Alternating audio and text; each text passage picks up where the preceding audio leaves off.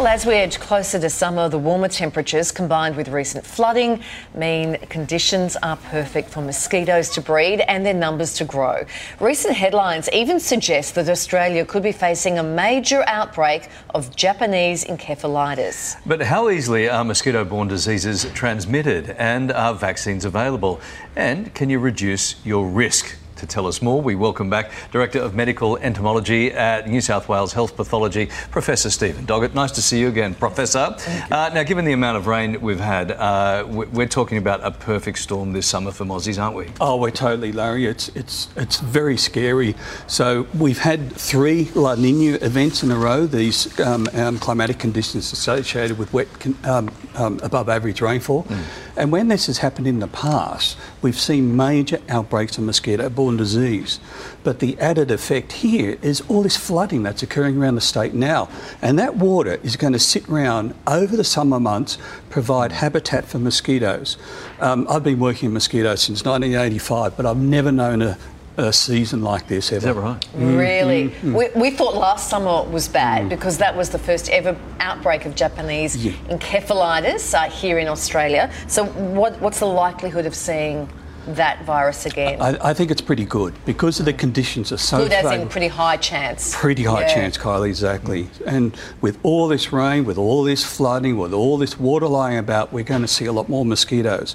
And because we had all this activity of Japanese encephalitis last season, and we've got a lot of feral pigs where the virus can actually stay within the animal populations.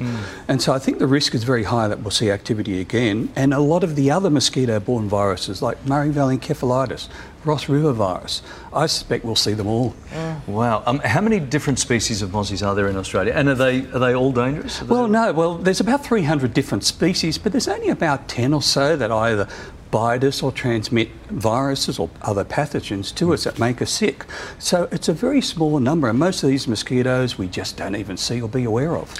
Okay, so what can we do to protect ourselves? We know there's going to be mozzies around. We know there's going to be a high likelihood of Japanese encephalitis. So what can we do to protect ourselves? Well, the first thing is we can avoid going outdoors during peak mosquito activity during the day. So this is in the morning and in the evening, around dawn and dusk. So mozzies of the morning? Yes, so there's a peak, that change from the light to dark and dark to light. So that's when the activity tends to peak. So if we're going outdoors, try to wear loose-fitting clothing, long pants, long sleeves, and... Oh, gee, that screams summer, doesn't it? It doesn't. Unfortunately, all the advice doesn't. And if we've got any exposed areas of the skin, then make sure we use topical repellents, those that contain either DEET, picaridin and oil of lemon eucalyptus, and apply it regularly to the skin, and check the label of the repellent and make sure that you follow the directions. Okay, so we'll have the skin cancer people here in the next few weeks telling us to put sun cream on. How does that interact? Is it one? No, they work together fine. They work together? They're Okay, fine. good to know. All right. Okay. And also make sure you haven't tip out any of your pot plants are a good... they hold water, right, in the sources, so make sure you tip all the water. Yeah, they tend to hold water for container breeding mosquitoes, not the ones that we worry more about. Oh, really? Yes. Oh, okay.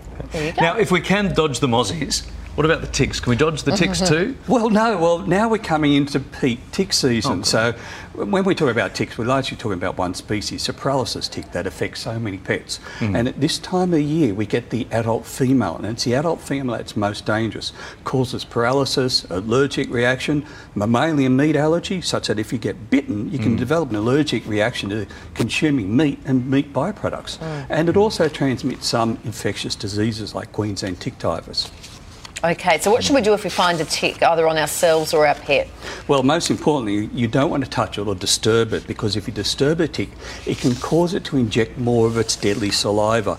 And if the animal or yourself starting to show some symptoms, then it can make it worse.